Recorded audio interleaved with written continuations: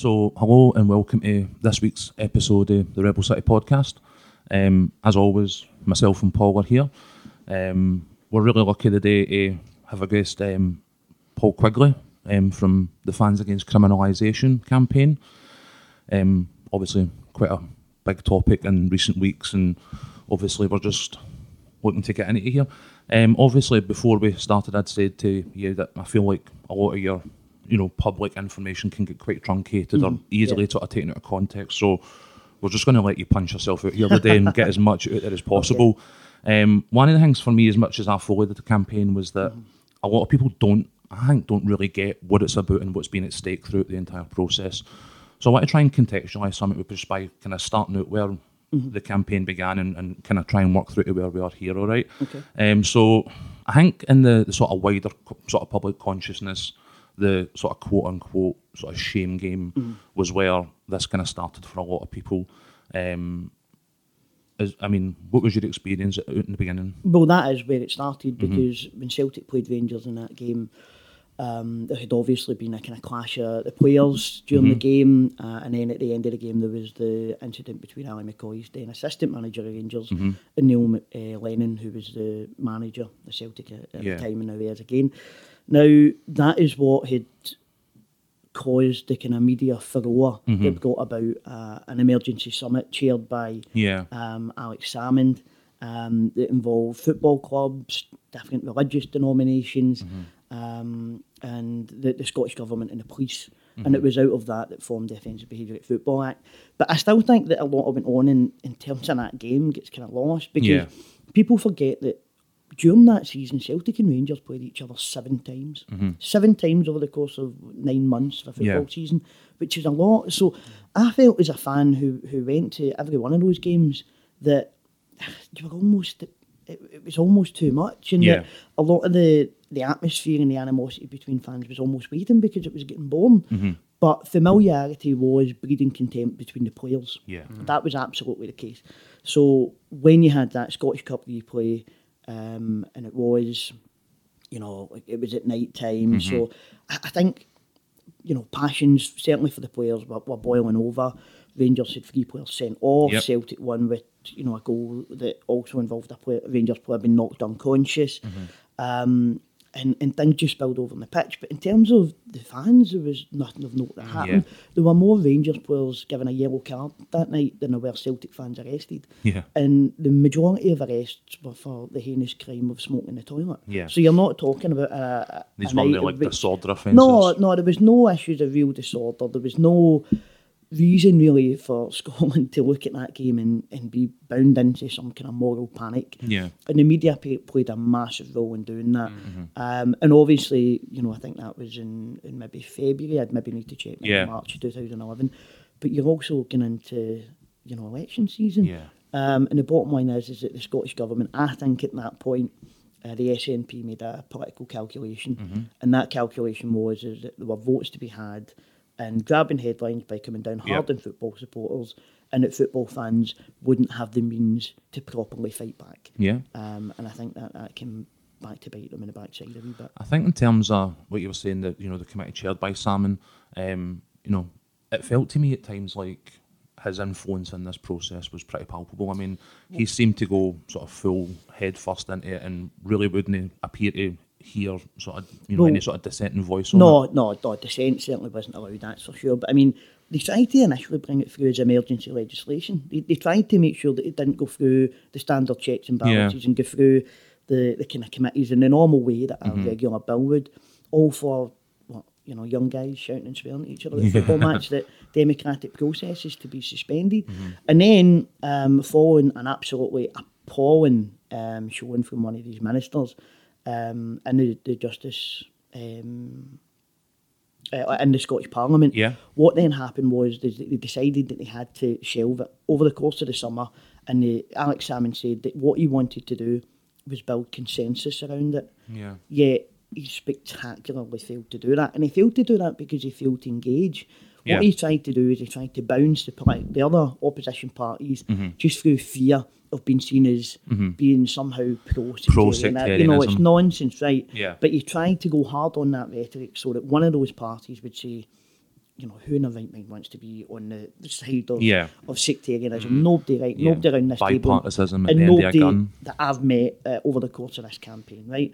So when Parliament reconvened after the summer and the SNP had their overall majority, what they wanted to do is just force that through. And that's what they've done. It was, by the time it went to vote, it was the first piece of legislation in history, as far as I'm aware, that was forced through the Scottish Parliament without any cross-party support. It's unsurprising, to be honest with you. I mean, we've obviously covered a bit about the press reaction, and obviously throughout this entire process, what the press have had to say about the criminalisation and the sort of demonisation of fans has been pretty pivotal. But like in that initial sort of period, what was the public reaction to the Offensive Behaviour Act? 'Cause I know, obviously, guys like yourselves and you know yourselves felt like it was a pretty big sort of overreach and an infringement on people's sort of civil liberties. Well, I mean, I think people were alarmed immediately with the wording of it. I mean, that was certainly what grabbed us.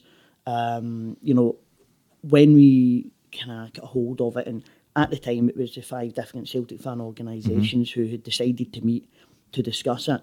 And there were 2 particular issues that ran as a continuing theme all throughout the campaign. Those issues were that laws should be universal. Yep. They should apply to everyone. You can't pick one demonised sector in society and say this law is only going to apply to them. We had an immediate issue with that. And the second issue was with the notion of outlawing something as subjective as offensiveness. Yeah. Now, what I find offensive, you might not, and vice versa. That's the nature of it. But when you start to criminalise something like that, you create a kind of broadening and blurring of what is legally acceptable. And then what happens is, and as we predicted, eventually sadly it came true, is that people were being arrested for the most menial and minor of offences. And that was what we could see the writing on the wall with that. So we decided at that point that we had to act and try and organise to prevent it coming to fruition. Yeah. And I mean, in terms of some of the, obviously the offences that, people, quote unquote offences that people were arrested for, a lot of that kind of sided on, or was as a result of the communication element of the bill. I think it goes without saying that in like the 21st century, we need legislation that accurately sort of protects people in terms of how they communicate. But again, football fans were singled out here. And is something that somebody says on Twitter or Facebook really... Well, I mean, what I would say is that, when we got a few years into the legislation, the police stopped using the communication aspect of it because it wasn't strong enough to get convictions. If they were genuinely serious about putting together a piece of legislation to deal with, hate crime online, to deal with threats that were being sent to people, then that's fine. There can be a mature and adult discussion about that. But that discussion cannot be had when you fling it in to support an attack on football supporters. And that was where that fell down. And as I say, the statistics bear out that the police stopped using it. The Procurator Fiscal Service stopped using the communications aspect of it because they weren't getting the convictions. So, in reality, those 2 things should never have been put together. Could you have had a case if, say, for instance, they came to try and jail you for something that you said on Twitter, but you weren't a football fan? No.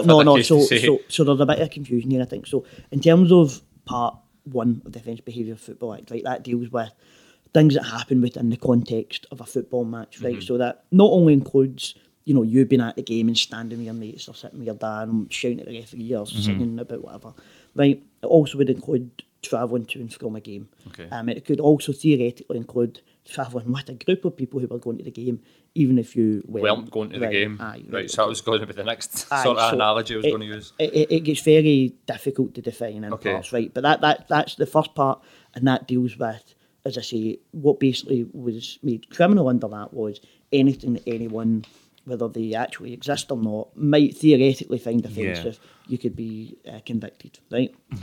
It was as broad as that. Now, in terms of the second aspect of it, the online communications aspect of it, that was Part 5 of it, and that applied to anyone. But because of the way it was worded, as I say, by and large, the Procurator Fiscal Service still used, I think it was the Communications Act of 2003, that they still continue to use. So, as I say, they try to... I don't know if they were just trying to beef up the initial legislation. And I remember at the time as well, it was when Celtic played Rangers in that shame game, what transpired after that was the kind of sustained campaign against Neil Lennon and against the Catholic and Irish diaspora in Scotland. Because what happened was Neil Lennon was sent bombs and bullets in the post. Similar things were sent to people linked to Celtic or the Irish diaspora in Scotland. And there had also been a kind of surge, I think, of online posts about, with like death threats to Neil Lennon or, some horrible pictures that had been photoshopped about him. So I think they probably just seen that as an opportunity to drag that in to further gather support. Because again, they probably made a political calculation that, nobody thinks that people should be, sending people death threats online. But the more nuanced discussion, as you say, should people be going to jail for, a daft tweet? Yeah. No, that's a grown-up discussion that has to be had. But rather than having that discussion, what they wanted to do was take a sledgehammer to crack a walnut, and that's what they've done. Yeah. So, kind of moving on for the kind of basics and the beginnings there, you said that obviously there was sort of 5 primarily sort of Celtic-related sort of units that got together to form Fans Against Criminalisation. Yep. How did that happen? How did you sort of begin your mobilisation? So we would have already been in touch anyway. There had been personal relationships there, and the groups would have been in touch about various different issues, but either dealing with Celtic Football Club, or some organisations would at that point have a relatively okay relationship with the police, so they would be meeting to discuss issues around fan safety and whatnot. So there was relationships there and a bit of a structure there that allowed us to come together and identify the issues that would come. Now, there was also remarks made by members of the Scottish Government who had pointed out that one of the reasons they wanted to bring in this piece of legislation was because at the time arrest figures between Celtic and Rangers fans weren't even. They wanted to even them up. And the reasoning being for that was that there was quite a lot of Rangers fans who were being charged and prosecuted under kind of hate crime legislation for singing songs that would be deemed racist or sectarian. But Celtic fans who were singing songs which would be more deemed political and cultural weren't being arrested and weren't being convicted. So they wanted one MP even called it the evening upload, didn't there? Or words to that effect. Well, it was Kristen Graham said she was in a discussion with Tom Devine and the Justice Committee, and they were kind of arguing. And she said, it's not even. She kind of get a bit exasperated trying to explain it to a guy who obviously understands the issue a bit better than she does. So why would they want to? Why would you even need to? Why would you even need to even something like that up? Well, that's a question for them, isn't it? I mean, it's not something I have the answer to, but that was certainly a running theme of what they wanted to do. They wanted to even up arrests because, in my opinion, there are still elements within the Scottish Government and within the SNP who, in the wider Yes movement, who still see sectarianism as two sides of the one coin and don't have a deeper understanding of the roots of anti-Catholic and anti-Irish racism. I think a lot of people dismiss these types of issues that hover around sort of Glasgow football and religion in similar terms. I mean, I'm also a part of the new Call It Out organisation that's set to try and challenge some of that discrimination. But for me, actual discrimination and bigotry and inequality isn't actually about young guys singing at the football. No. It's about structures that are in place and that have been in place since the Irish came here. This is an issue that's centuries old. You're not going to... Absolutely, and again, you can have a grown up, nuanced discussion about what were the seeds of that bigotry. I would certainly argue that it was waiting for us when we got off the boat. And the fact that even today, you can point to the fact that those of Irish Catholic descent in Scotland are more likely to live in poverty, they're more likely to be in jail, they're more likely to suffer mental health, they're more likely to die younger, and they're more likely to be in prison. Now, that is, for me, the real issue, but to tackle that isn't easy. That's difficult. But if you can just change that to, it's all about football and it's all about Glasgow and they're all the same, it's just these Neds who are singing these daft songs, and what we need to do is come down hard on them and fast, and that's what we'll do with it. And it's just political point scoring when it comes to that, because if you actually go to Celtic Park and you look at the people round about you, it's middle class people that are going to the football predominantly nowadays. I mean, it's been sort of the cost of it. Even, I mean, it's a family game. It's if you go back to when I first started going to Celtic, it was less of a family game. You need to have a level of disposable income. I think there's certainly attempts to make it more middle class. I do think that a lot of the core supporters that will go home and away and stuff like that are working class people. Are still working or came from a working class background. In my experience. But there is obviously a bit more of a crossover now, and it's not as black and white as it might have been. Yeah. But I still think that a lot of that class prejudice is what undermines a lot of the rhetoric about football supporters. I mean, and the thing is, there's a long historical timeline in this. So you only get back to the 1960s in the Times, London Times, that is. I had an article that deemed, it said football was a slum sport played in slum stadiums in front of slum people, right? Yeah. And then you get to the 1980s, and under Thatcher, football fans are very much deemed part of the enemy within, alongside the trade union movement. When we get to the 1990s, and there's this kind of burst of CCTV nation, the guinea pigs for this are football supporters. The first people this is tested out on are football fans, and it's very much about controlling their movement.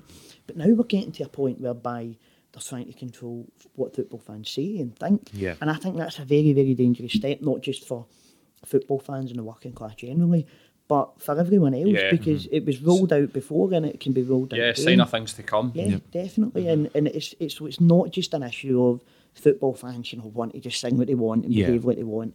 And I understand that even people who listen to this will maybe be tempted to write me off and write this campaign off and, just have it off football fans, the last few weeks has shown that football fans can't behave and he's only to enter the 21st century like everybody else. But the reality is that this is a threat to everyone, because I mean, like, some of the reaction in the last few weeks, in my opinion, has been absolutely crazy. Yeah. But what you see is that nobody is stopping to put the brakes on it. So, like, you had like a discussion, and it's like ex-football players and sports journalists all trying their hands at social analysis. Yeah. You know what I mean? When they'd be equally equipped to go on a what's video. Charlie Nicholas's opinion on sectarianism? You know what I mean? Like, who cares? They'd be as well going on, like, on their TV and their radio and discussing quantum physics to really understand. There's been people retweeting Brexit opinions of Sam Allardyce. It's just as if we should be paying attention. But the one for me, I mean, and people might say that you're biased. I had a conversation with somebody on Twitter about Tommy Robinson. They said to me, well, you're a Celtic fan. Right, okay. So you obviously you hate him. It's like, no, that's not why I hate him. But people have a preconception. The one that really got me is the Alex Rays, the Jim Whites, Nacho Novo, who is a Catholic. But these guys coming out and talking about sectarianism as if, we really need to get rid of it. You're getting paid by people that are holding this hash bash. Jim White used to be in the Orange Order. How can you sit now on Sky Sports and be talking to people or try to talk to people about the morality of sectarianism? But, I mean, for me, it's talking about fans and not talking to fans. I've not turned on the radio yet and heard the discussion whereby they've had a sensible fan representative on to say, hold on a minute, like, should anyone act in a criminal way, they should individually be prosecuted. Absolutely. That's fine. Nobody, as far as I know, is trying to defend a fan's right to fill a half bottle of Buckfast at a player taking a corner kick. No, right? of course Nobody, not. Right? Of course not. You know what I mean? But when you have, like, Billy Dodds on the radio and he goes on this rant about how anybody even suspected of doing something like this should be sent straight to jail without any court case, without any lawyer, without any due process. Based on all the trials that he's worked up. Obviously the extensive legal work that Billy Dodds has no doubt carried out, and nobody on that panel even stops to say, hold on a minute, but what do you mean? What do you mean we should just not have court cases? What do you think? Think we should just all get like a prison ship, the Clyde, and we'll just shove them on after the games or what? That's it. Nobody says, hold on a minute, let's have a normal discussion about this. And the hysteria has very much taken over. And again, it looks like in much the same way as it did in 2011 when nobody was able to kind of get to grips with the actual issues of the day. It's the same now, and it's some of the same voices.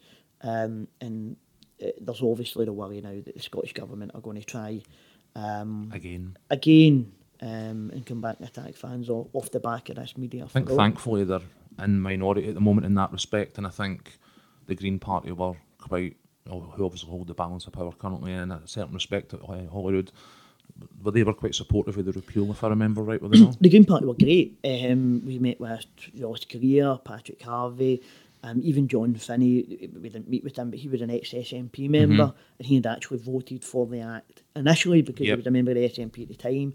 He left over the NATO issue. And then, he actually, was one of the ones that put his hand up and said, this has been a disaster. Actually got this wrong. And he voted against it. The Green Party have been great, with great support from all opposition parties, to be fair. but it's important too that they see through Yeah. the current attempts, and nobody's, because as I say, it goes back to that political pressure of, you know, you're standing up for bigots and you're standing up for thugs and louts, and that isn't actually the case. There's a lot of you know, stuff getting levelled against you that just is, it's just miles off. absolutely, and it's really got in the way, in my opinion, of having a genuine grown-up discussion about it. I struggle to think of another sort of civil liberties movement, because that's the terms in which I consider these. These are obviously looking out for the civil liberties of fans, but like I don't know any other civil liberties group anywhere that gets the overt and sort of public criticism that you guys have had to put up with, and almost none of it really rings very true for me. So, see, in terms of obviously these relationships, like in terms of your campaign, like once you've obviously got together and agreed on why you've obviously got together, like what was the next step? Because I think that, you know, speaking to guys like yourself, guys like the On The Ball, I was saying off mic before you come in, I think this is the kind of future of like democracy by people, is actual grassroots movements that campaign on single issues. So like, I want to kind of like just cover where do you even start? So at the time, it was very much kind of firefighting, because the emergency legislation was either going to go through, or around about that time, it had probably just been shelved. I can't remember the exact dates. And then we knew that the bill was still going to proceed after the summer. Yeah. So we were quite naive as well, I think, because we knew that it had to go through the kind of Justice Committee. We knew that the Celtic Trust, for example, would have the opportunity to present evidence. We would have an opportunity to submit submissions and stuff like that.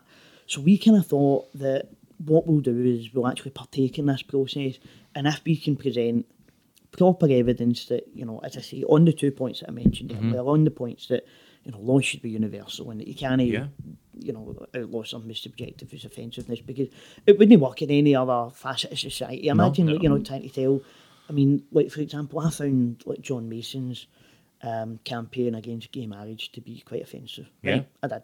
Now, does that mean that he doesn't have a democratic right to do it? No, it doesn't, right? And the same goes for, you know, any other facet of society. You know, if you're on your podcast, you can make jokes, comedians, you know, whatever it might be, right? You need to be able to have a fair and frank discussion for society to operate. Absolutely. So we thought, by kind of pointing that out, there would be at least some concessions there.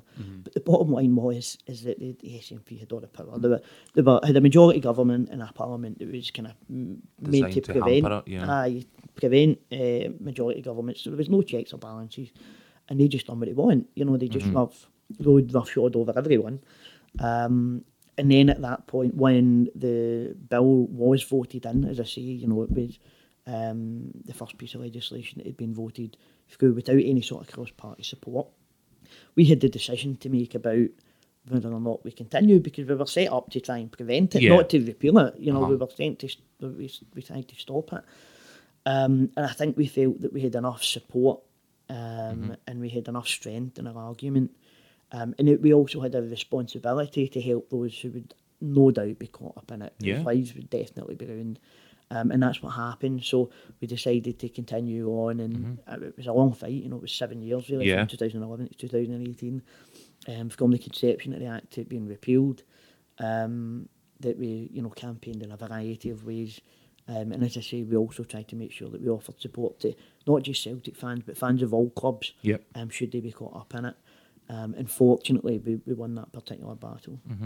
So, I mean, in terms of, like, before and after the Act, because one of the arguments that, you know, I certainly heard throughout the process of the campaign was that there's laws already in place that cover almost all of this. Why do we need to double our work? So, like, was there an uptake in, you know, football-related arrests as a result of the legislation? Did it drop? Were they the same, do you know? Well, I mean, the thing is about statistics is that the SNP were very good at making them say whatever they wanted. Yeah. So there was like a year whereby, you know, the arrest figures went up. So, oh, look, arrests are going up, the Act's working, we're getting more people. Then the next year, arrests went down. It's like, look, nobody's doing it anymore. The Act's working, this proves it. Right. You know, so, the thing is as well, is that the SNP never set out at the start what it was they wanted to achieve, right? So if you don't set out what you want to achieve, you can then say anything after the fact when statistics come out to support your claim. So the what we seen was, more than anything, was that the conviction rate of cases that we dealt with was incredibly low.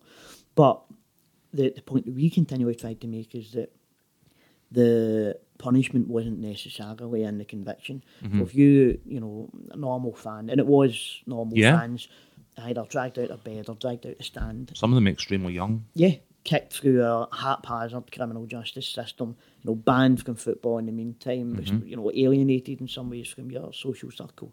People lost jobs, people had fractured relationships, people had suffered mental health breakdowns because these cases went on for far longer than normal cases, and that's by the Scottish Government's own admission.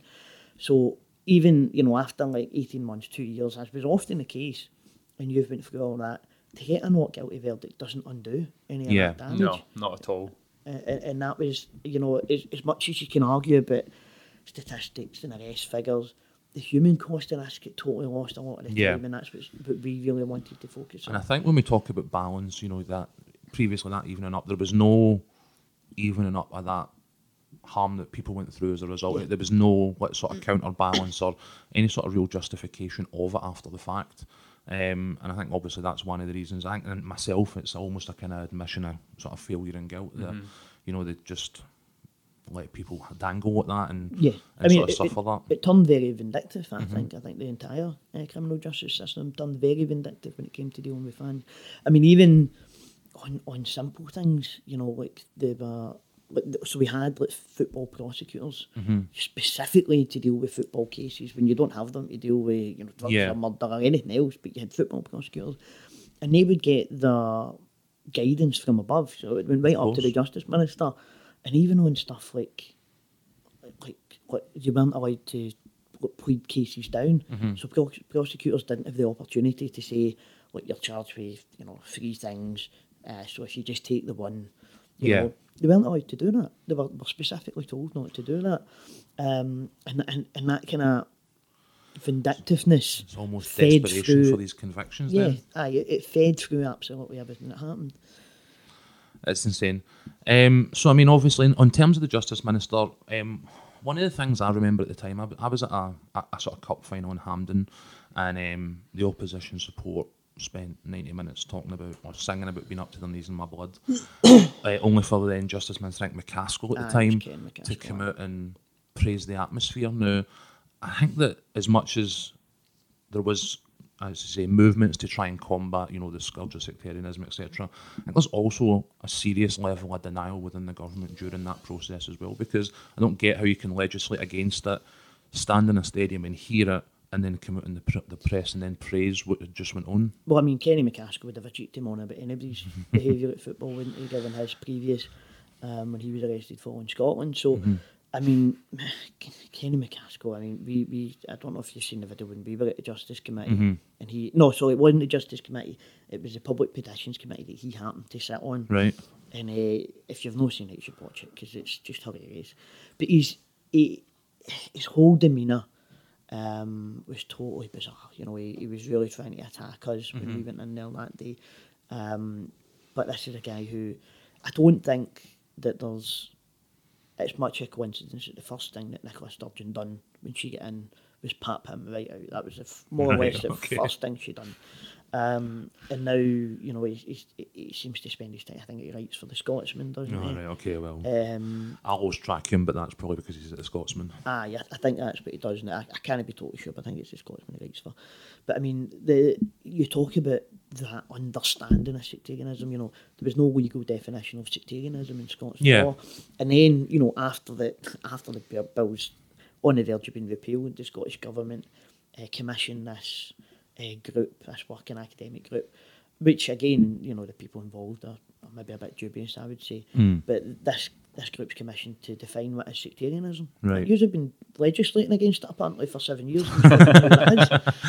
It's laughable, but this is the Scottish Government. You know, I wasn't aware of that. That's wild. And it involves, you know, some of the usual Scottish Government's favourite academics, who again like to portray sectarianism as very much two sides of the one coin. Yeah, there's a partisan issue there and how it's been investigated. Absolutely, and you could guess the names even if I didn't tell you. Yeah, probably. What percentage of the arrests are Celtic and Rangers fans? Is it 90%? Is it like really high? Since the Act? Well, since the Act, as far as I'm aware, we've not seen any statistics that have been released as of yet. Not that I've seen anyway.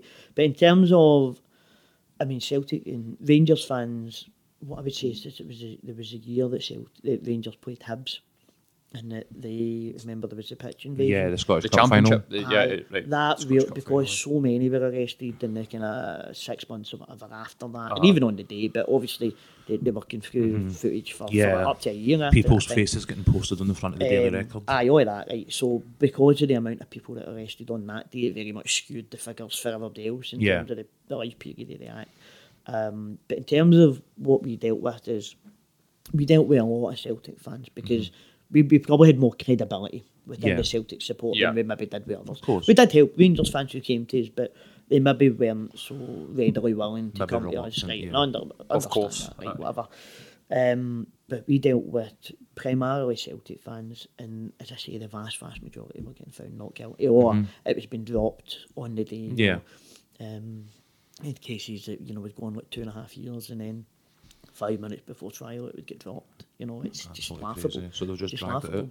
Feels as though I'm pretty sure I remember reading these were involved here as well, like the cases in Amsterdam, which again, what was that, 3 years plus that those cases ran Oh, no, for? it was longer than that. 'Cause well, I mean, it was 2013, wasn't Right. it? And they've just concluded in January. Yeah, I it's was gonna only been a say few months recently. ago. Very recently. So, I mean, the judicial system was quite strange. So, what kind of happened was, if you remember, there was like a group of Celtic fans who were arrested. Yep. They were kind of held for 4 or 5 days, whatever it was. They actually went to Dutch prison. They weren't held like a like a weekend station or whatever. in a station. They actually went to Dutch prison. And again, the psychological impact of that for some of those young guys must be horrendous. But then what happened is that they kind of pled, were kind of found guilty in a kind of sham, kangaroo court almost. It was nonsense. And then there was a very lengthy appeals process, so it's almost as if you're kind of found guilty, and then the appeals process starts as almost a kind of proper kind of case, as we would see it. Right. It was quite bizarre. And then all bar one were found not guilty in January, and even the one that was found guilty for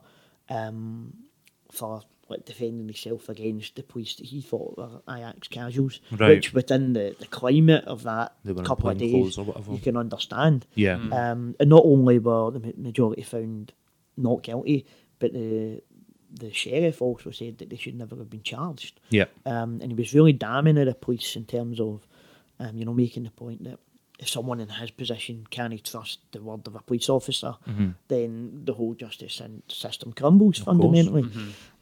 So we made sure that we supported those guys. We held a bucket collection at Celtic Park. We also we held like a couple of days of gathering in statements and pictures and stuff. Yeah, like I that. remember. And it was a lot of that evidence that helped support the guys when they were in court.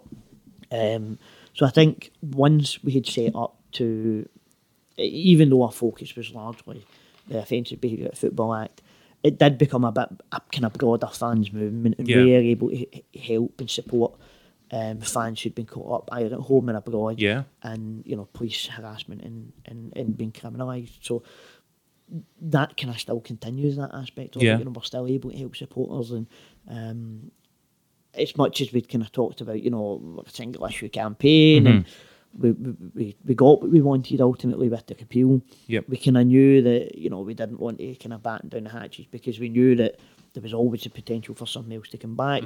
And that what I would also say is that even without the Offensive Behaviour Act being in place, a lot of the cultural problems of policing football matches that came with the Offensive Behaviour Act still remain. Absolutely. You can't undo the kind of mindset of police officers who have been trained ultimately now to view fans as a criminal threat, and that's some of the stuff that we put out recently about the kind of crushing incident before the Celtic Rangers game at Celtic Park in September.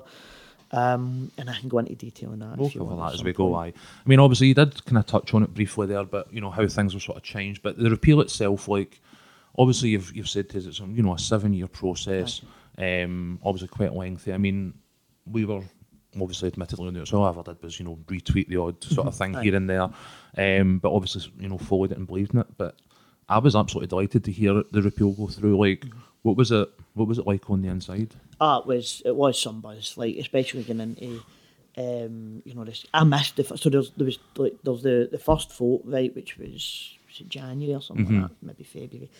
And I was in work and I couldn't get the day off work, so like I'm trying to like secretly sit with my phone at my desk and that and watch it. And then, I mean, there wasn't much of a margin for error, you know, in terms of the difference between the votes, and there was always wee things changing, like the odd MSP would maybe take seriously not well, or there was the ongoing Mark McDonald issue as well, who'd been kind of suspended for the whip, and then I think they brought him back in to vote on it, and all of this stuff, right? So even though we had a cushion of a couple of votes, it wasn't enough to, you know, be sitting and putting your feet up. You weren't sitting popping champers in the morning or anything. Absolutely. You know, we knew that there was still work to be done. So throughout the entire bill, I mean, even the process of the bill, James Kelly's bill, that was 2 years. You know, that going through the kind of parliamentary procedures. So we were always trying to make sure that we were kind of keeping in touch with the opposition parties. We were lobbying other groups like Liberty, biggest civil rights group in the UK, the Law Society, keeping in touch with these types of guys. And also we were continually putting out our own stuff. We put out like an hour-long video that kind of brought the kind of whole campaign together. And then on the day of the final vote, so we took a bus through from Glasgow City Centre.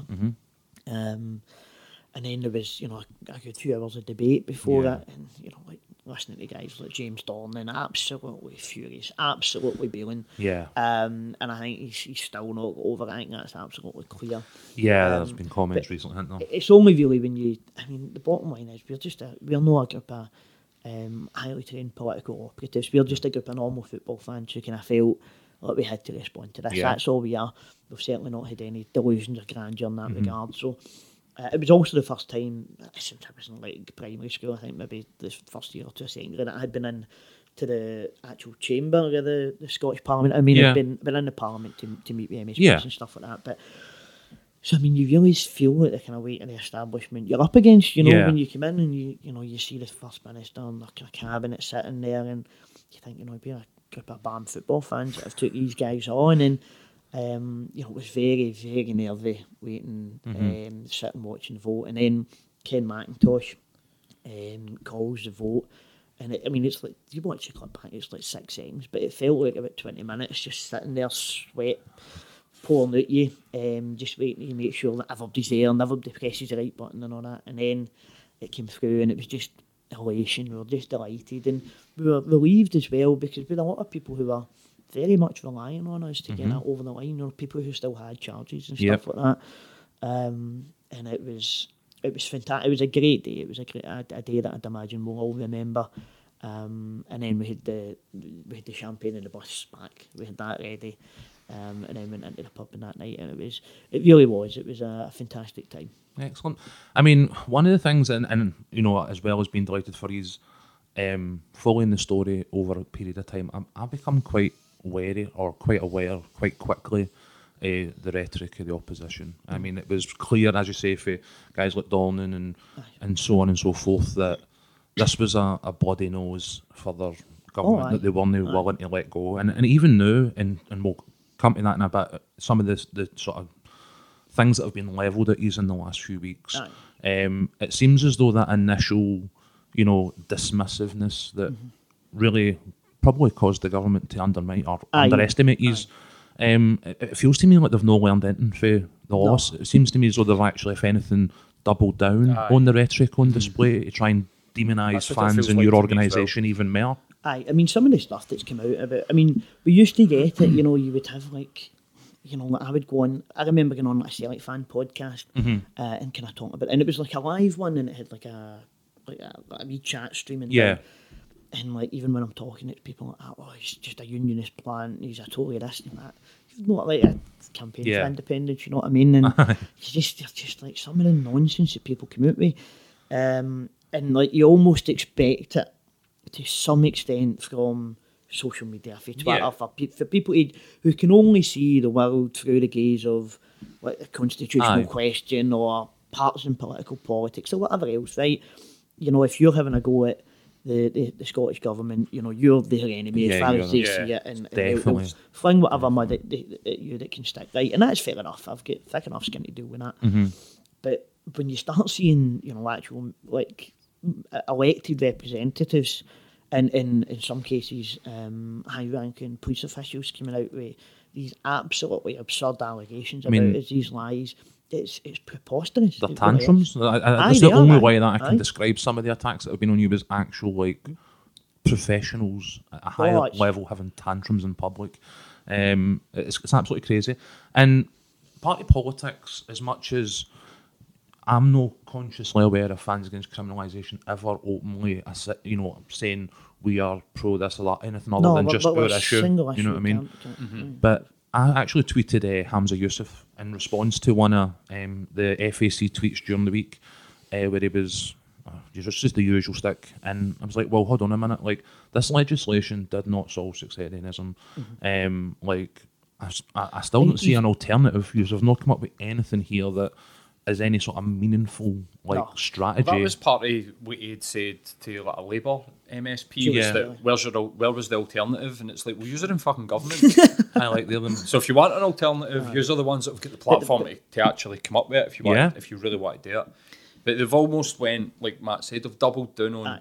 No, this was the right idea, and we want it back, rather than going back to the drawing board and maybe coming up with something that's a wee bit better. I mean, even in the last couple of weeks, so you've had Hamza, who is now the Cabinet Secretary for Justice. That is a serious job. Yeah. Mm-hmm. And I do find myself scratching my head wondering how on earth he has ever managed to get as far as he has. But he's still referring to the laws and antis after how well he done with ScotRail.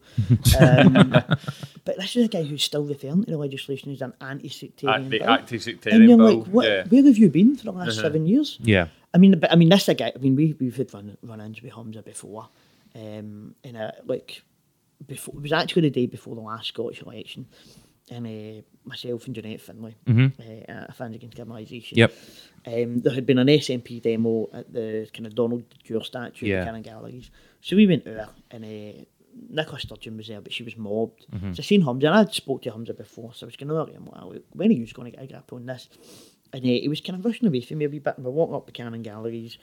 It's a kind of it's sort of like by the tire rack going up, a kind of slant up towards the kind of escalator bit, and he's gone at Paul,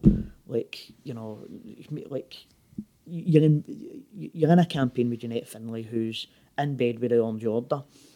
Unbeknownst to him, Jeanette Finlay was right behind him. It was like pantomime stuff, right? and then he denied he said it, right? And he came out and called us liars. But it happened, right? Why on earth would be like what's the point otherwise? But he ended up getting the escalators up, and he was shouting, we'll see how far you get on your 2-person campaign. We'll see how far you get. And Jeanette's one of the most vocal supporters of, things like Call It Out and all the rest of it in terms of, that's a wild accusation. This is the type of guy that Hamza is. But, I mean, you've had him flinging about stuff like that. You've had Wings Over South East England saying that we were, he was giving it about how they're this sectarian Labour front. Yeah. But this is a guy who still blames Liverpool fans for what happened at Hillsborough. Yeah. You know what I mean? He's repulsive. Absolutely. The idea that anybody still gives him any sort of credence or platform it just shocks me. Yeah. And then you have seen a junior police officer who's come out and said that because we wouldn't engage with their sham review, that FAC are apologists for criminality. So that was outrageous. I can't imagine any other context in which a police officer of that type of standing would come out against a law-abiding democratic protest group. It's absolutely ludicrous. You know what I mean? Not as far as I know. I mean, Zolgo might be able to point out that. What disappointed me, especially with because I'm pro independence, and especially looking at Hamza on Twitter the last couple of weeks, backwards and forwards with people almost like in a Trump style. You're just like, he needs to grow up. He needs to grow up. Really it's very, very childish, but it's like the identity politics of it all, that people, just because it's an SNP policy. I mean, I've felt this myself when I've come out in support of FAC as people are attacking you, and you're like, well, clearly you don't know who I am, because you're claiming that I'm a unionist. And I mean, as I say, I would get stuff like that and put it in my group chat, and my mates would all be, pissing themselves because they know me and they know what my politics are, and they know that, the notion of me being some unionist plant is just laughable. But as I say, there's an element of Twitter that you almost expect it, right? Yeah. I'm not saying it's right, but whatever, you know what I mean? I'm not going to greet over. It's a cold Yeah. Twitter brain farts. Aye, Something like that, do you know? I'm not going to sit and greet or get offended about what some lunatic thinks on Twitter, right? Yeah. But when you start having, you know, these mad allegations, and this is just a few that we've spoken about, Yeah. that start really festering within the government and within the highest echelons of the police, that's when, you know, it starts to have a detrimental impact, I think, on democracy. Because, Absolutely. I mean, you talk about fake news, you know what I mean? Yeah. And stuff like, I mean, Dornan as well. Dornan used to come out with stuff about how we were apparently well funded, you know, like trying to make like an insinuation that we've got Dark some money and all Aye, that. like, Corporate backing it's for just not. I mean, sectarianism. I mean, where is he? I mean, who on earth Aye. is that him doing? And Aye. it just it bewilders me, because as I say, at the end of the day, I mean, you could come to some of the flat committee meetings. It's just normal people. It's Yeah. just normal football fans, and the notion that this is some mad conspiracy against Scottish independence is hysterical. Yeah. I mean, especially given that, you know, I voted for Scottish Yeah, independence. same I've here. not I had mean, that.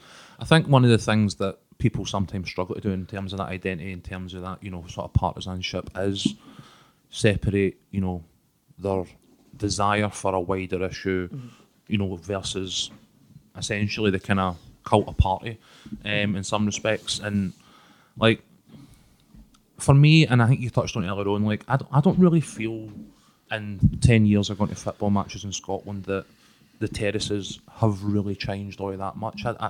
But at the same time, particularly in the last sort of 3 or 4 weeks, probably for maybe like Steve Clarke's comments onwards, there's been this massive focus, and it's portrayed as though something new is happening again. And I don't really, you know, being there, I don't really feel that trend. No, as I say, I mean, the last few weeks have just been insane in terms of the kind of media's response to stuff. I think there have been incidents, it's just snowballed from one thing to the next. Yeah. But I mean, as I say, nobody in their right mind is trying to defend some idiot throwing a No, coin at absolutely not. an opposition player or manager or whatever, way. right? Nobody. But again, it's just about having a reasonable discussion and having a proportionate response. Now, like I watched the Rangers Hibs game on Friday night, and then the BBC the wee article did, like, it's more or less as soon as the game's over, right? So I read it, and it was like, the kind of theme was, you know, like, this was a competitive game, end-to-end fixture, Yeah. ferocious atmosphere, great advert for Scottish football, and it was ruined by one idiot. You're like, well, it wasn't ruined, was it? I mean, No. if we went to a concert, it was attended by like 20,000 people, and the band were brilliant for 2 hours, and it was a great night, and one idiot tried to rush the stage, we wouldn't even be discussing it on the way home, No. let alone turn on the radio and there's this long debate about it, or you open your paper and it's this shame of concert goers. 3-page spread. It's just not, it just wouldn't happen. It would just, that person would personally be charged, they would be convicted, Yep. and you'd never hear it again, right? Yep. And that is what it should absolutely be charged. That's in kind of what whatever. happened with Scott Brown, was attacked at Ibrox. Aye. So I'm saying it's always been there, batteries thrown, and various other examples, instances, like the singing's always been there. I mean, in terms of, if it's, again, you know, you look at like arrest figures for like Transmit, it's like 34, 40 people arrested. You know, you look at, like I think Eminem played in like the Glasgow game, it was 34 people arrested. The Stone Roses played, it was 24 people arrested. You go down to the front of a concert, you talk about missiles, count how many pint tumblers you get hit with. Yeah. You'll be lucky if half of them are filled with beer too, because the other half will be filled with something else. And again, there's no this mad public outcry of shame of concert goers. Yeah, Let's bring in, True. let's take top 10 singles off bands. Who, Yeah. you know what I mean? It's just ludicrous. I had a Buckfast bottle narrowly missed me at an Oasis concert in Murrayfield. And nobody's defending that, right? Absolutely nobody. But can we just have an adult discussion without Yeah, this you're hysteria? thinking about that. Wonder what that fucking idiot was thinking when he threw that. You're not thinking, Aye. do you know what we need?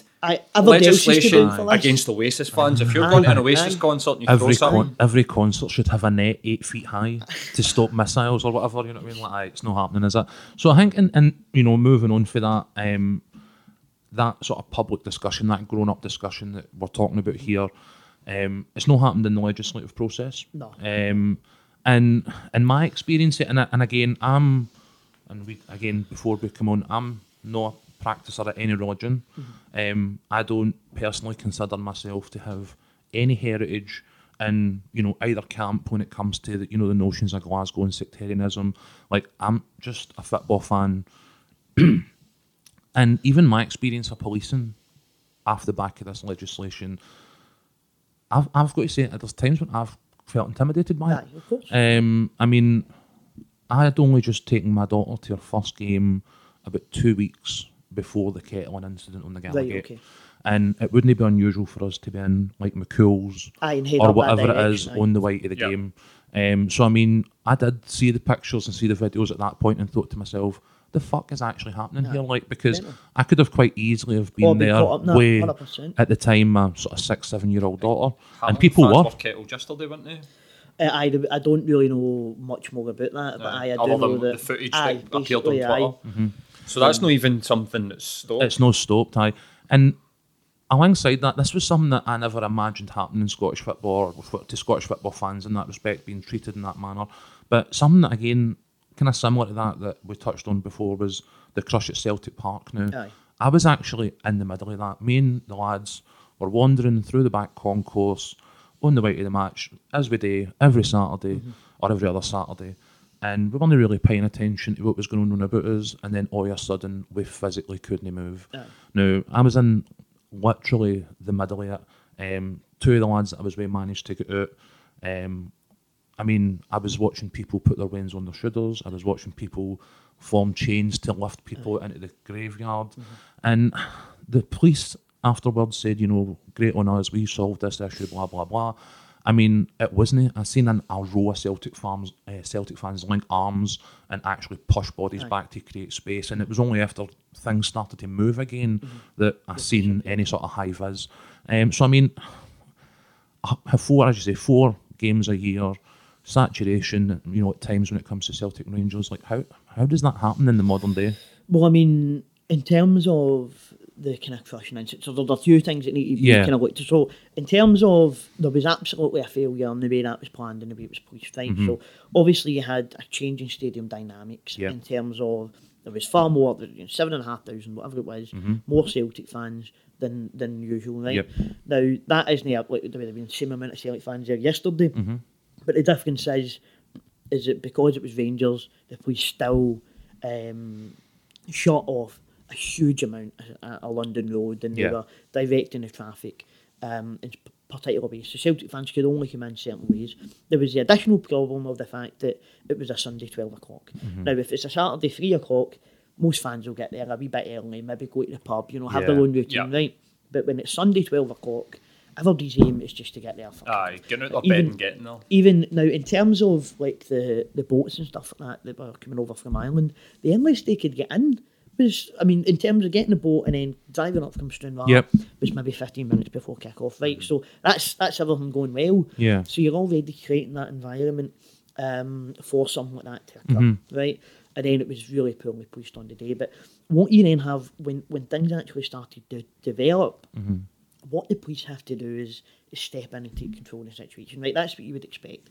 Now, we, as FAC, and then the kind of Celtic Trust, dealt with a lot of what we've done is we gathered in statements, FAC, that went to the Celtic Trust about people's experiences on that day. And some of them were, I wasn't caught up in it. I go on a different bit. I was at the game, but I didn't really know about it until after the game. It was really hard to read. It was really harrowing, you were reading experiences of people who genuinely thought that they were going to die and genuinely thought that, as you say, people having to hold their kids up on their shoulders, old people all huddled round trying to protect each other.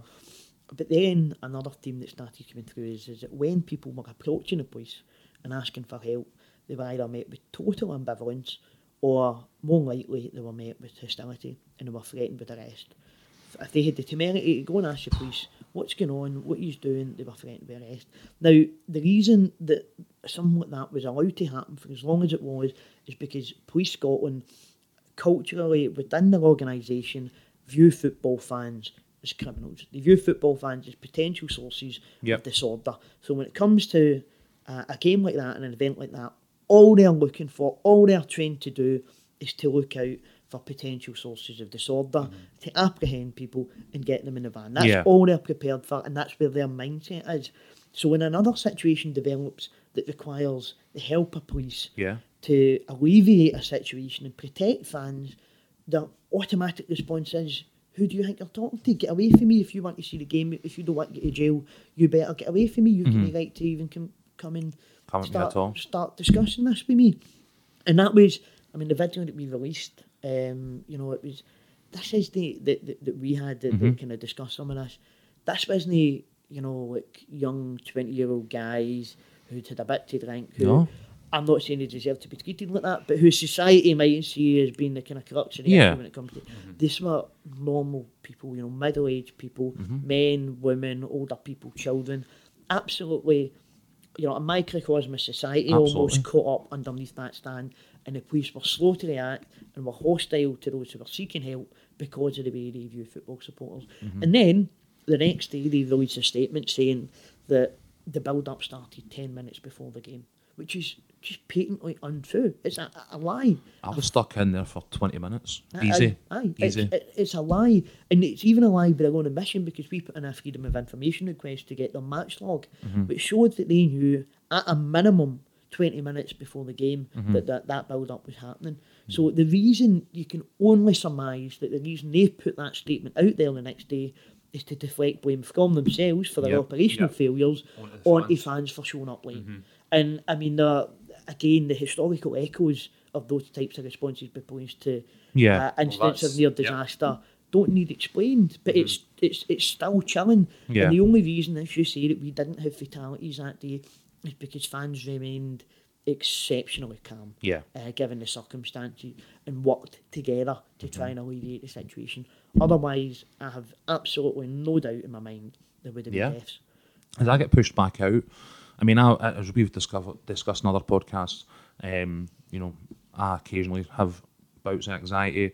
I had sweat clean through every item of clothing I'd wore. On the way back out, I'd seen people literally sprawled out, you know, getting, like, you know, fanned and all that kind of stuff. I get separated from my mates. When we actually get into the stadium, I was myself. I was then closely followed by a mate, but it still left one of the lads completely unaccounted for, and we had no idea what was going on. Even, you know, 10, 15 minutes into the game, he walked in 10 minutes after the game, like pure, it had started, going, that was wild. And you're like, I know, but thankfully, you know, we weren't amongst any injured. But I think even when you see the severity of the aftermath of it, to then try and just dismiss it the way the police had, without any real meaningful investigation was a joke. And I think that kind of follows with where we are in the last week or so, with, you know, notions of, I don't know how to put it any other way, how they independently reviewed themselves. As much as I do have a level of respect for, you know, what the police do and stuff like that to a certain extent, you shouldn't be immune to criticism just because you provide a service. And when you're not meeting the sort of standards that are required, you do have to be held to account. And I think the notion that you can do that to yourself in any walk of life is laughable. But I mean, so we'd already been kind of calling for an independent review because, as I say, you know, the cultural problems that came with the Offensive Behaviour at Football Act were evidently still an issue. And we'd seen that with the kind of early season, some of the incidents that had occurred, with fans being filmed and harassed and followed and whatnot. But the day after that happened, James Kelly in particular was saying, like, enough's enough. We need to have an independent review for everybody's sake, for the police as well, you know, so that they can learn through where it's going wrong, you know, if there's procedural issues they need to learn from, or, you know, if even if they felt that they were really in the right, if they appointed in, if there was a kind of independently agreed parliamentary committee or whatever to look at this, everybody would feel much more satisfied with it came out, you know, whatever way it fell. But what they wanted to do is they seen the momentum gathering for this call, right, for this need for either maybe the Justice Committee or the Sport and Health Committee or whoever to properly look into this. And what they've done is they tried to head it off the pass and say, look, because they knew it was going to come out. So what they done was they thought, right, what we'll do is we'll appoint our own guy who'll, you know, carry out this. We'll push it as independent. A lot of the mainstream media have really let fans down, I think, and continually putting out that line of this independent review. Like Chris McLaughlin was the worst. Yeah. And you're like, I mean, come on. I'm not expecting them to come out and have a go at the police. And I'm not expecting, you know, them to take our line. You know, I mean, he is ultimately a sports journalist. Right, again, But for them to be saying that this is independent and to just be pushing that out uncritically is embarrassing for any journalist, really. And, you know, so, I mean, we had decided not to engage in it, but we knew that it was going to be coming out, so we got some stuff prepared to go out. But the need for a review still remains. Still, I mean, in terms of the review that they've put out, it doesn't even mention that day. There's not one mention. Yeah, I know that. Not one mention of that day, and that was. But yeah, that's how it's reported in the press. The press have reported it as a report on the crushing at Celtic Park. See, even the way the press have like reported stuff about, like, you know, like the incidents of coins being thrown. Yeah. People need to ask themselves. As much as I'm not defending in any way throwing a coin, people need to ask themselves what was more dangerous. Thousands upon thousands of people being crushed in, like. You know, sardines under Celtic Park in a situation that wasn't moving and that the police were exacerbating, not helping, or, you know, a 50-pence piece thrown for 20 yards. By an idiot. You know, like, what is more likely to cause loss of life? And the answer for me is pretty simple, yet there has been, you know, like almost endless column inches dedicated to fan behaviour, but absolutely nothing whatsoever that I've seen that has properly addressed how the police conducted themselves on that day. Yeah. I mean, and again, part of it is that intimidation that I've talked about sometimes feeling at games when you tie in the constant filming of supporters just because they're supporters and the notion that people's doors are being kicked in at, you know, dawn because they sang a song at a football match. Like, these are things that if that's actually what's going on and there is clear evidence that there is, like, why would you know what to address it? So this is a government that currently is trying to pitch itself in liberal, sort of progressive terms. That's a laughable thing, but like, this for me is not just an attack on free expression, it's an attack on free thought, because there are parts of it where you're trying to legislate against what's in people's heads. And for me, that's something that is just draconian. But you know what I mean? Like, again, like you would... I would think that James Dornan probably sees himself as being on the left of the SNP, yet he's coming across increasingly like a right-wing demagogue, demanding punitive action and demanding that everybody's punished and demanding that we come down hard and fast on the entirety of the kind of what is largely a working-class crowd. And, you know, again, like, you wonder if they'll ever take a step back and think, right, hold on a minute, you know, this rhetoric's getting out of hand. But I think, you know, the evidence suggests that they won't, that they've become so...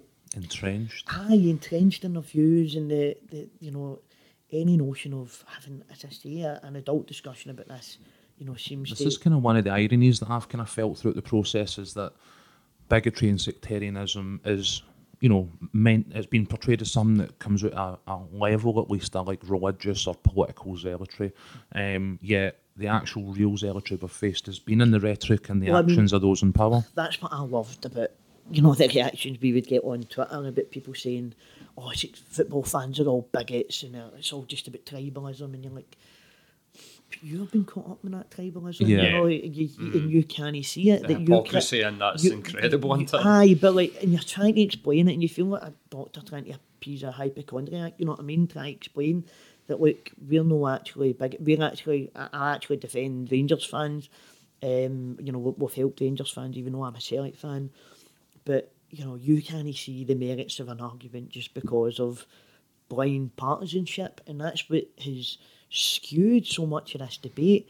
And it's really unfortunate because, as I say, I mean, in terms of one of the things that I thought was best about, or what I was really optimistic about at the time in the independence referendum, was the kind of politicisation of, you know, masses of young people who are all of a sudden much more switched on to the kind of political and social world around them. And I thought that was a fantastic thing.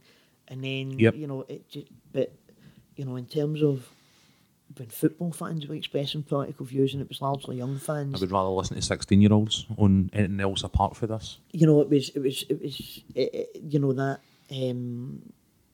oppression still had to, was still meted out by the SNP, and football fans were still being clamped down on. And I mean, James Dornan almost summed it up, didn't he? I mean, one of the things he's trying to do now is with his strict liability that they're trying to bring in. But this is a guy who tweeted out a photo of the Celtic fan protest In like, Palestine. Aye. So we had all these Palestine flags when Celtic played Hartwell, Beersheva. James Dornan comes out, praises it to the high hilt. Yep. And then Celtic are fined under the very strict liability laws that he now wants to bring in. Yep. He also done the same way when Barcelona had kind of pro-Catalan stuff. So it's not necessarily politics in football he disagrees with, it's just politics that he disagrees with in football that he disagrees with. And the zealotry that we're kind of talking about and the kind of notions of like overreach, which we've sort of covered to this point, like for me, this is where it becomes like a civil liberty issue, and it stops being about people's opinions or the sort of stereotypical image that some people have of football fans. And it's like, who are the government to decide what we are allowed to say in a free society? Like, who are the government to like define to us what is offensive? Like, it's no that. I mean, it's just no the role of the state, is it, to determine? I mean, out with the kind of obviously there's the kind of binary of hate crime and speech that is specifically hateful or somebody based on their protected characteristics, right? That's fine, and by and large that's in place. So I know there's going to maybe be some changes to that for the recent report, and that's all fine. And legislation should always change and develop and over time and come to meet society's needs as that changes, right? Absolutely. That's fine. But to bring into, this idea of outlawing offensiveness, and so much of it was just about, in my view, it was about stopping people from expressing certain political views that the SNP weren't supportive of. It felt like a foot in the door to me. It's a really dangerous step for a democratic society to take. If they really, why did they allow the walks? If they really want to deal with sectarianism, if this is, let's say Humza's saying this is an anti-sectarianism act, and why do they allow them to walk? I'm offended by the Orange Walk. I've always been offended by the Orange Walk, I've got to say, as a Catholic. I dislike them, but I think they should be allowed, again, as a notion of free expression. I'm not necessarily for the banning of the Orange Walk. Yeah. But if you're going to start to legislate, why not deal with that first? What I would say is that I agree that, I think the Orange Order have a democratic right to, as a person of Irish and Catholic descent, they have every right to hate me all they want. They don't have a right to make it my problem. Yeah. They can certainly, I think they should be allowed to march. I don't think they should be allowed to march past Catholic churches. No, absolutely not. It's an idea that like the legislation and the opinions around it probably needs to evolve.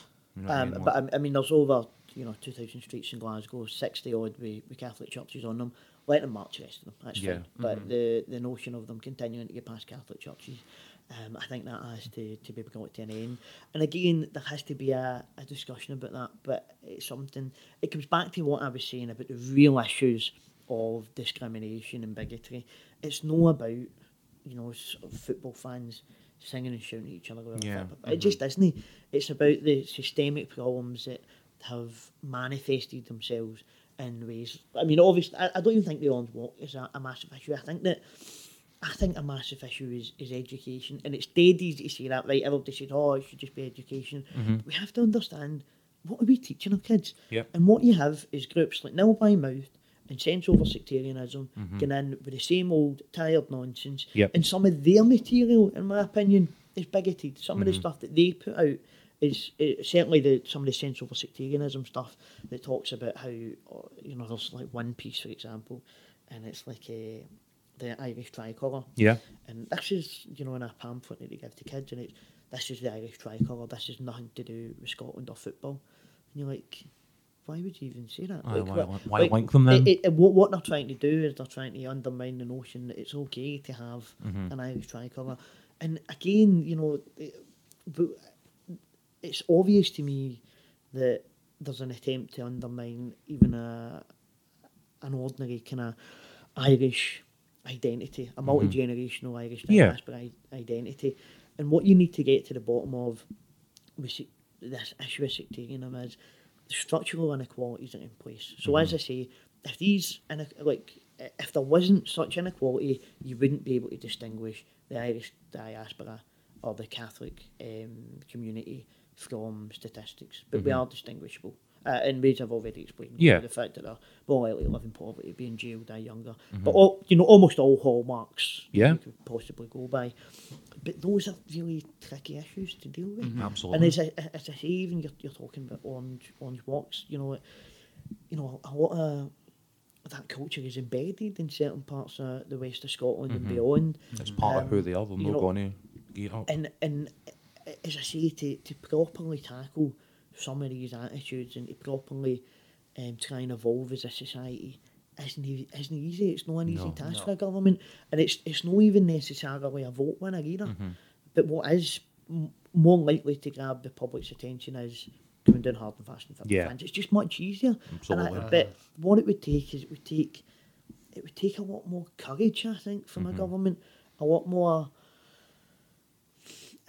awareness of the nature of the problem, and a real willingness to not just win votes, to not just fling a I would love to see the day where the Scottish Parliament sees every single corner of the chamber vote in favour of something that may actually work. They need to be open-minded. They need to get rid of old ways of thinking. They need to realise that there needs to be something new, that rather than it just being the same old shit that's getting slung at. It's Catholic schools, it's whatever, it's just it's just a pure tired old trope, isn't it? We would get that, the Catholic schools argument, a lot from people who again see themselves as progressive, but Catholic, the argument against Catholic schools is really just how middle class Scotland expresses their anti-Irish racism and anti-Catholic bigotry, in my opinion. And they don't understand why Catholic schools were needed at the time, because they don't understand the genesis of this issue. Yeah. People even within my own community won't understand how we came to be here, because you're not taught it at school. Yeah. You're not taught, why is it that there's such a big community of Catholics in what is a predominantly Protestant country? Why is it that all these people travelled over from Ireland? What different waves of immigration were there? And what discrimination did they face at the outset? Yep. And what's changed? What is better and what's not? And it's only by understanding that evolution, that change, is can you get to any sort of, right, this is where we are now, this is what we still need to tackle. But as I say, if you look at the material that goes into schools, by nil by mouth and central for sectarianism, and these government funded groups who just peddle this line that it's the West Coast of Scotland, it's football, it's Glasgow, and they just hate each other because they want their team to win a league, and it's nonsense. And again, it's so simplified a view. It's for me, it's very much it echoes a lot as well, is that like you looked at like the Trump and Hillary Clinton's campaign, and a lot of Clinton's campaign seemed to suggest that all these people in the South, Middle America are just racist because they're not quite as nice as us middle class. Yeah, we're more evolved, sophisticated. We're just a bit nicer and a bit more tolerant and a bit more intelligent. And it's the same thing. Just these working class people, they just don't really get saw about football. They've not got much else in their lives, and it fails to understand the structural issues that have created those types of opinions and have created those types of mindsets. And unless you really get to where it all started and understand that, you can't hope to just eradicate it by, as I say, knee-jerk ludicrous legislation. And I think this is why we see so many of the cases in question fail. Why is the conviction rate has been as low as it has been, because if you don't understand the people involved, you don't understand the history involved, you don't understand the structures that you're standing up against, and you're not having an honest sort of public debate about it, then how does your legislation ever be successful? But I mean, if you don't have, if we can't have a kind of mature discussion about it, if we don't understand the roots of it, if we don't understand how it's evolved and where we are now, how on earth is a random police officer meant to act as a sociologist in the midst of a football game and try to understand what does that mean, and what does this mean, and what's the context of this? Teach them lyrics of songs. It's ludicrous.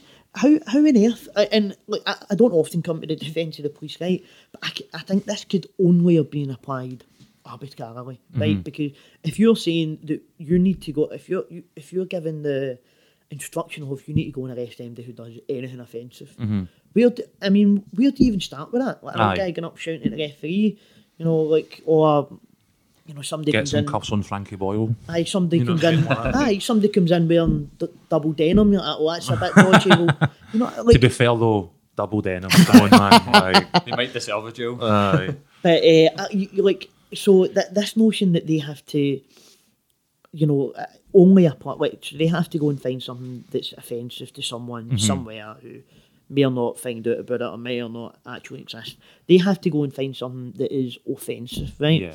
So it's too broad. You can't arrest everybody who says a swear word, right? No. You can't arrest everybody who shouts at an opposition player or shouts at the referee, right? You just can't do it.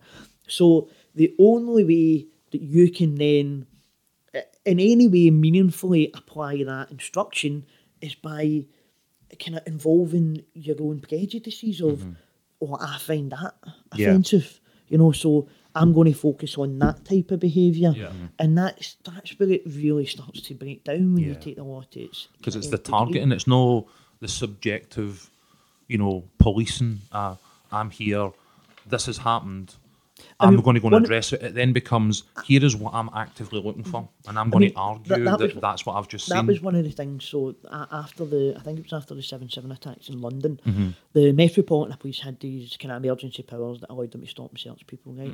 Now, see when you go into an airport... It always ends well. See when you go into an airport, right, you accept that parts of your kind of liberty have to be given up, you have to be searched, because there's a very, very specific threat, right, and we all do it, and we all have to accept that's a price worth paying, right, but it's when you make it broader that becomes a problem. So the Metropolitan Police had these broad powers that allowed them to stop and search people, right? What they were doing was they were actually reenacting them every 24 hours, and nobody knew about it 2 years later, right? But because they've got these powers that allow them to stop and search people, and it's no specific to a particular threat, right? No. It's much broader. So what starts happening is these police officers, rather than looking for a specific threat, because they can stop and search almost anybody, you can't stop and search everybody. So what happens is their prejudices take over. Yep. And then what happened is lots and lots of Muslim and black men in particular have been stopped and searched, and that brought out in the statistics. Yeah. And it's the same It thing. almost always does with stop and search. Aye, but it's the same principle. You know, if you have something as broad as offensive, that can't actually be policed, right? That's ludicrous. You can't possibly arrest everybody who does something that's offensive. So the only way you can approach that is by your mindset and where your mind takes you and what you find offensive, and then your prejudices kick in and people start being arrested for these types of behaviours, and then it does create a real problem of kind of prejudice within the law. Absolutely. And then, you know, by the time a lot of this stuff gets to court, it gets laughed out because it's ludicrous. But as I say, in the meantime, there's a real human cost of that person's life. Absolutely. Who's been turned upside down for up to, you know, 2.5 years. It was the kind of the damage that we see to, like, obviously people in terms of their jobs, their careers, you know, their working, sort of social, personal life and stuff like that. There has to also be a damage to something like the public purse. So if we're policing ineffectively, we're legislating ineffectively, and we're failing to gain convictions off the back of that over X amount of months and years, you know, the 7 years or so since the, you know, before the repeal, like, what kind of impact does that have when there are already largely laws that cover a lot of these issues probably slightly more effectively? Well, I mean, it must have cost them an absolutely obscene amount of money. Now, what I would say is one of the reasons I think the police were so keen for the Act to come in is that when it did come in, it allowed them, at a time whereby public services were being slashed, you know, you're talking 2012, 2013, 2011, what was happening was when the Act came in, they were being allowed a considerable chunk of the anti-sectarian budget of between £1 and £1.2 million. So it certainly benefited the police that they had access to that money that they wouldn't have otherwise had.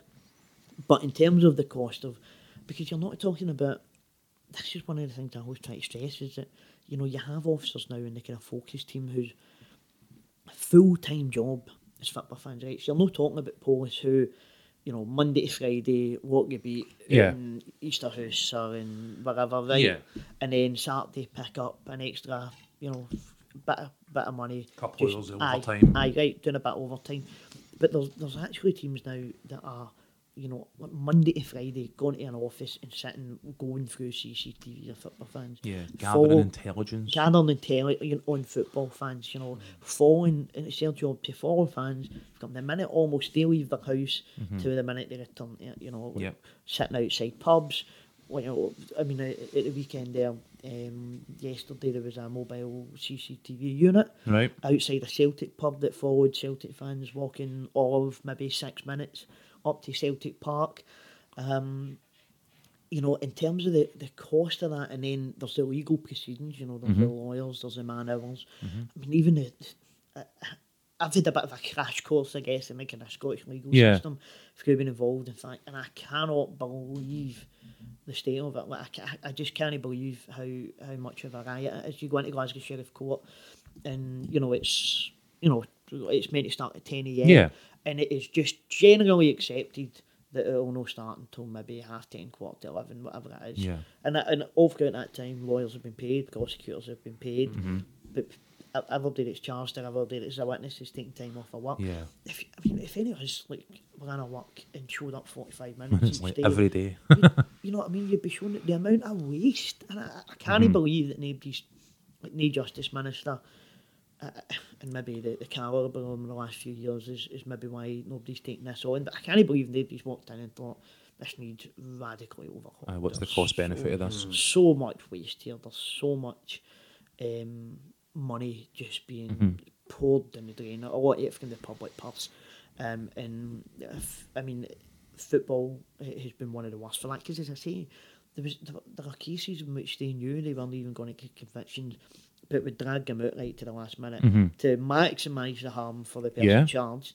But in the meantime, it's still man hours for whoever's working and this back at the office. I mean, it's these sort of intelligence gathering operations are just, crazy as well for me. I mean, I think that even we talked briefly with Erin of the On The Ball campaign, and I think at the time we were discussing the notion that they were trying to recruit informants within organisations, or within fan groups and stuff like that. And you're like, these are the type of tactics they use against terrorists. What the fuck is that? Used them against the coal miners as well, didn't they? They did.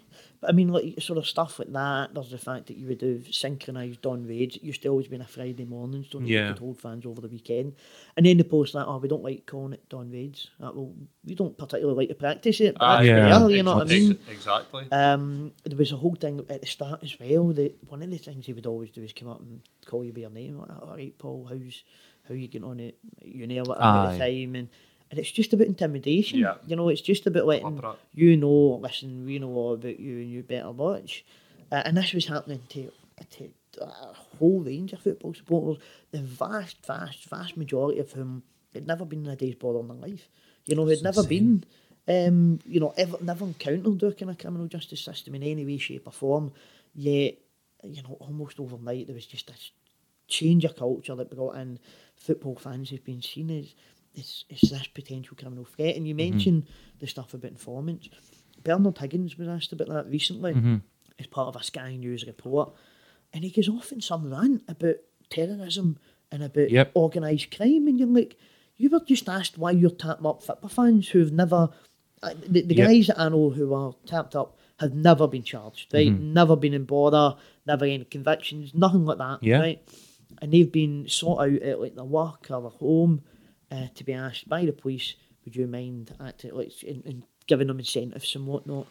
And you're like, what is going on? What do they think that they're going to get for this? But the fact that he's even asked about this, and he goes off in this tangent about organised crime and terrorism. And that's what I'm saying about the cultural problem that's rooted within Police Scotland. That is how they view football supporters. And until we get to the root of that, all this is just going to continue. Yeah, I completely agree. Do you feel that the attitude of the police and things like this have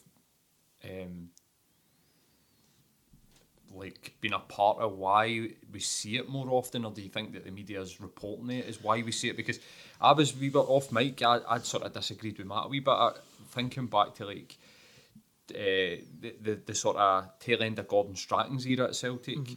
When people would sing certain songs at Celtic Park, you would hear groans. You would hear people sort of groaning when songs would start. to like now where it almost feels like it's accepted again. But is that just my sort of perception?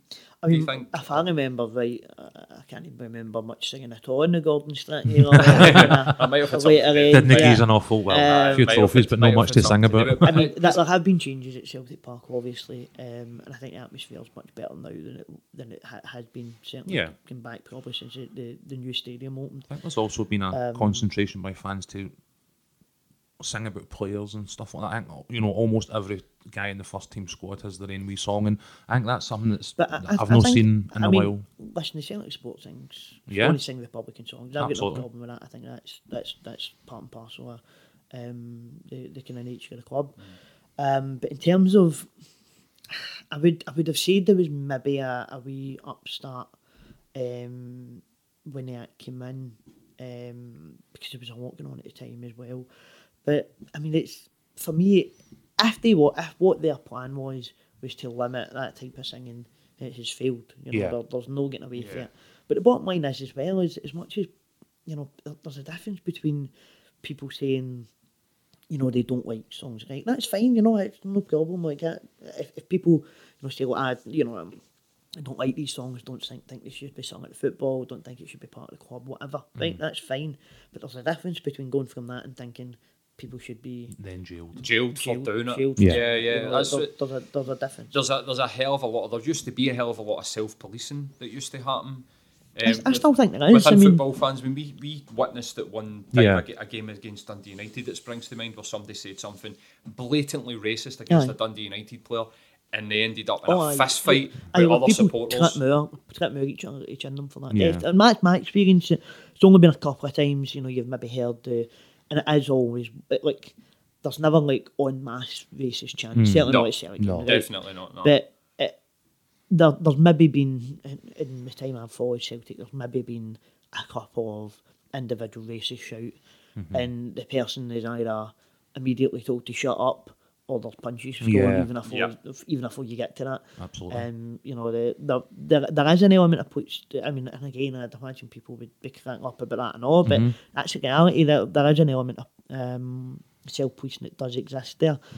And I do think that if you were to get, you know, out of order stuff, the stuff that was, you know, attacking people for their kind of protected characteristics, Yeah. stuff that would be considered hate crime, I think by and large football fans would stand up to that, because Aye. football fans, you know, football doesn't exist in a bubble. No. Football is very much a microcosm of society in a lot of ways. So just as, you know, there's no point in sitting here throughout the course of the campaign denying that there was an issue with sectarianism or racism or homophobia within football through the 60s and 70s and 80s, Yeah. whatever, right? But just as those things became less and less acceptable in modern society, they became less acceptable on the terraces. Yeah. Yeah. So I think even if you were to hear somebody shouting something homophobic, I think immediately they would be chinned for that. Yeah. At Celtic Yeah. games, I really do, and I've seen it happen. So this idea that football fans are, you know, these Neanderthal, Thoughtless. Yeah. thugs, Thugs. like Stone Age, like Yeah. guys who are just there to shout abuse at people. It isn't my experience, and I find a lot of the time that, you know, the types of people who are peddling this stuff are people who you have never been to a football Yeah, game. definitely. I think obviously it's post appeal. You know, it's clear, even just feel like we're discussing today, that it's not over. Like there is going to be further attempts to legislate, and you know we don't know what form there's going to take yet. But like, obviously, what do you think the sort of, you know, sort of trends are in this kind of debate at the minute? I mean, one of the things that's been pushed is strict liability. I still don't think that. I can't see there have been legs to it, really. I mean, James Dornan's been trying to push it for 4 years now or something like Yeah. that, and the clubs would oppose it because it's, you know, like, you've never ever in your life, have you? I mean, if you guys run a podcast, you'll be quite tuned into the kind of political development Yeah. in Scotland.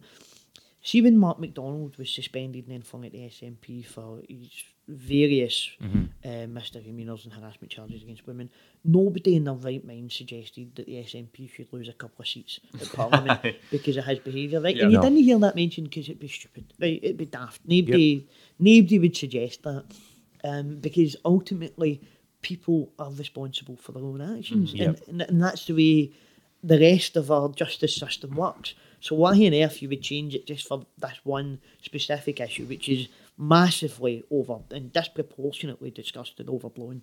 It strikes me as mad. I don't know how much kind of what kind of legal foundations there would be for the Scottish Government to bring into what is a private company fundamentally and say you need to apply these rules. I don't know how much scope there would be for that. But I do think that they're shaping up for something. There was obviously talk about different hate crime aggravations. Yep. You might see changes to the way that is, and I don't particularly trust this government to manage it in any sort of mature fashion. And there's been discussions as well about attaching rules in regards to licences and stuff like that. But listen, the truth is I don't have any more of an insight into that than you guys do. You'll follow that a bit yourself. Fair enough. And it's just a case of, I think what we're trying to do at the moment is to stand up for fans a wee bit, because nobody's been doing it. As I say, there's just been this total onslaught on our railways and in our papers, all this stuff about fans. I mean, like the Daily Records, scum hunt and stuff like that. Oh my God. Recently just mental stuff. And I think that it's time, I think fans have maybe been a wee bit quiet on it the first couple of weeks, but we have to be like, no, listen, enough's enough. And hopefully, the flow will die down a wee bit. Everybody will, have a deep breath. And it will hopefully allow for an environment in which a more mature discussion can be had. I think the things like scum hunt and the way that we're talking about, like a lot of the sort of media stuff, we've spoke about this before, but we're really suffering as a society for the death of like sort of mainstream media, that is in like papers and news, and they're resorting to the sort of lowest type of reporting. They're highlighting these wee tiny things that are almost like exceptions that happen within these types of like football fans, or no matter what. I mean, the amount of coverage that like EDL protests get, and there's like 10 of them, and you're look, it's no thousands and thousands of people that's got these things, but it's almost like clickbait. They're just you're right. It's the death croak of like sort of newspapers and mainstream media, and we're suffering for it because we're getting things like this that's coming up against minorities within massive groups of people to try and deal with it, and it's almost like we don't need to deal with it. Like, I think the demonisation of fans in the press, particularly in Scotland, is an extension of the demonisation of the other underclasses out there, the immigrants and asylum seekers and benefit claimants and the unemployed and, football fans. And I think this sort of right-leaning media that we've got in the country is just, as you say, just taking pot shots, hoping that people will pick it up. We're a society that's now obsessed with punishment, obsessed with punitive measures. We jail more younger people, I think, than anyone else in Europe, by and large. And is that Scotland or the UK? The UK, as far as I'm aware. But we're just obsessed with this notion of punishment. And it's now manifesting itself in really dangerous ways, in my opinion, and stuff like the way the media portrays what is an almost non-existent problem, in my opinion. I think that people who have maybe acted in some of the ways in the last few weeks should be individually charged, but I don't think in any way that speaks to a wider pattern. I don't think so. I mean, we had the one of the police officers who was on saying, there's been this massive rise in sectarianism and violence. All right, if you get stats to back that up. Like, no, it's just a gut feeling. It's just a feeling that we've got. Imagine he came on and said, like, there's this massive rise in knife crime again in Glasgow, and you're like, did you get the arrest figures there, mate? Like, no, I just think that's the case, mate. Like, he wouldn't even get, like... I mean, Theresa May get tagged with that this week. Aye, I mean, like, see if a police officer said that, he wouldn't even get, like, quarterly a column on the 12th page of the Daily Record, right? But it's just put out there utterly uncritically when it's about football fans, because, as you say, there's a clickbait element of it, and this hysteria feeds a kind of feeding frenzy for the media that they see as beneficial to them. But at this point, I think what we need is we need to stop having ex-football players, as I say, Yep. trying the whole social analysis stuff and it's just idiocy. It just needs to stop. And what I would say is as well is that, you know, the papers and the kind of websites and the news channels and stuff like that have a responsibility to calm down the rhetoric. And I think as well that it would be beneficial for football clubs themselves to stand up for fans a wee bit more. 100%. Yep. And it would be beneficial as well to have, when they're having these debates, don't have, you know, Charlie Nicholas or like Stephen Thompson or Billy Dodds or any of these people talking about fans. Get some fans on that have really experienced it and let them share their views.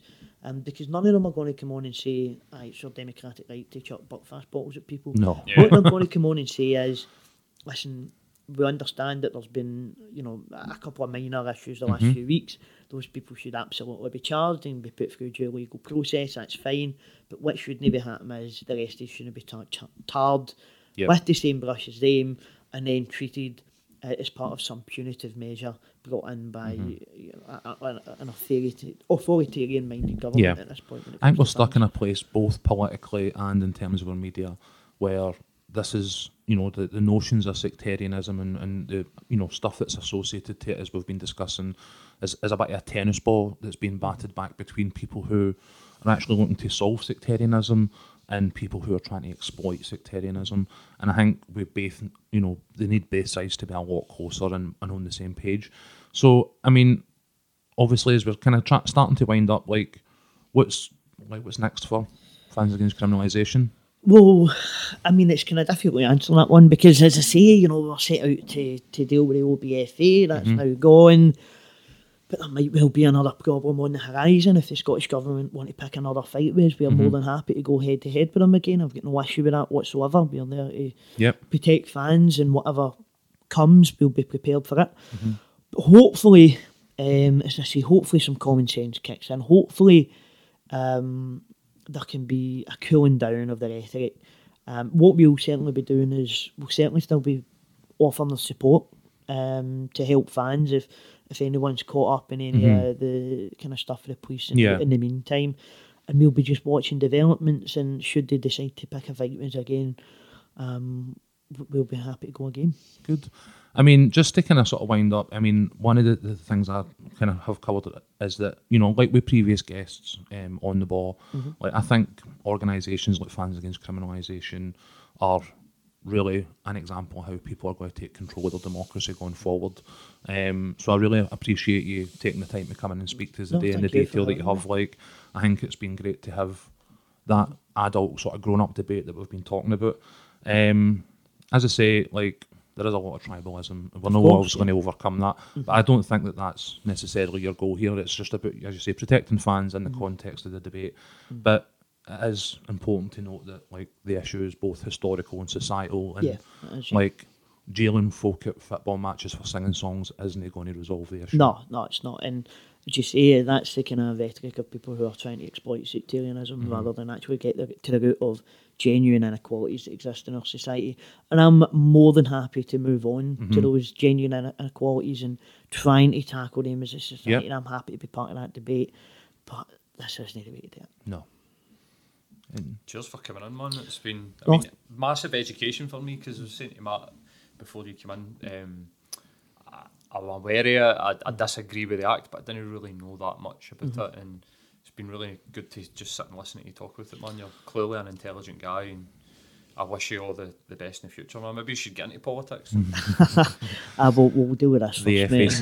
the FAC party. Once this is all died down, I think I'm going to lie down the dark room for There's a few bits and bobs, various videos that you've referenced and stuff like that when we post here, probably at some point in the next week.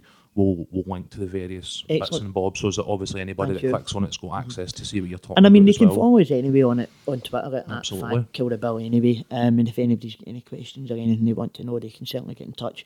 But thank you both so much for you guys for giving me the opportunity to come on here and have a kind of frank discussion about the kind of intricacies of it all. And I've very much enjoyed that. Excellent, Paul. Excellent. Thank you. Cheers. Cheers, man.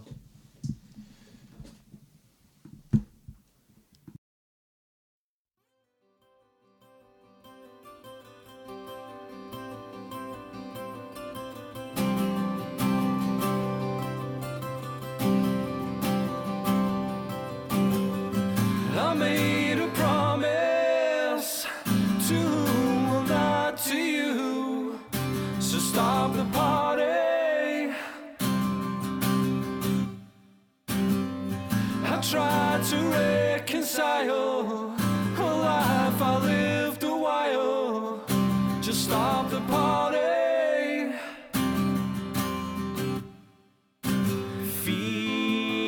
Feeding lies like you'll never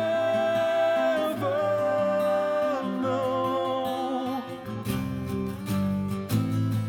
I don't need to be unhappy with a life to call my own. We'll end up burning bridges sat upon a selfish throne. I will march along this path of ambitious, forceful ties. I'll be dead before it crashes down before my eyes.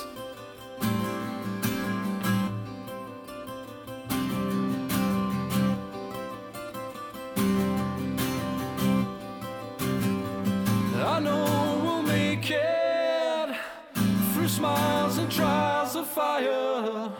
We'll make the party.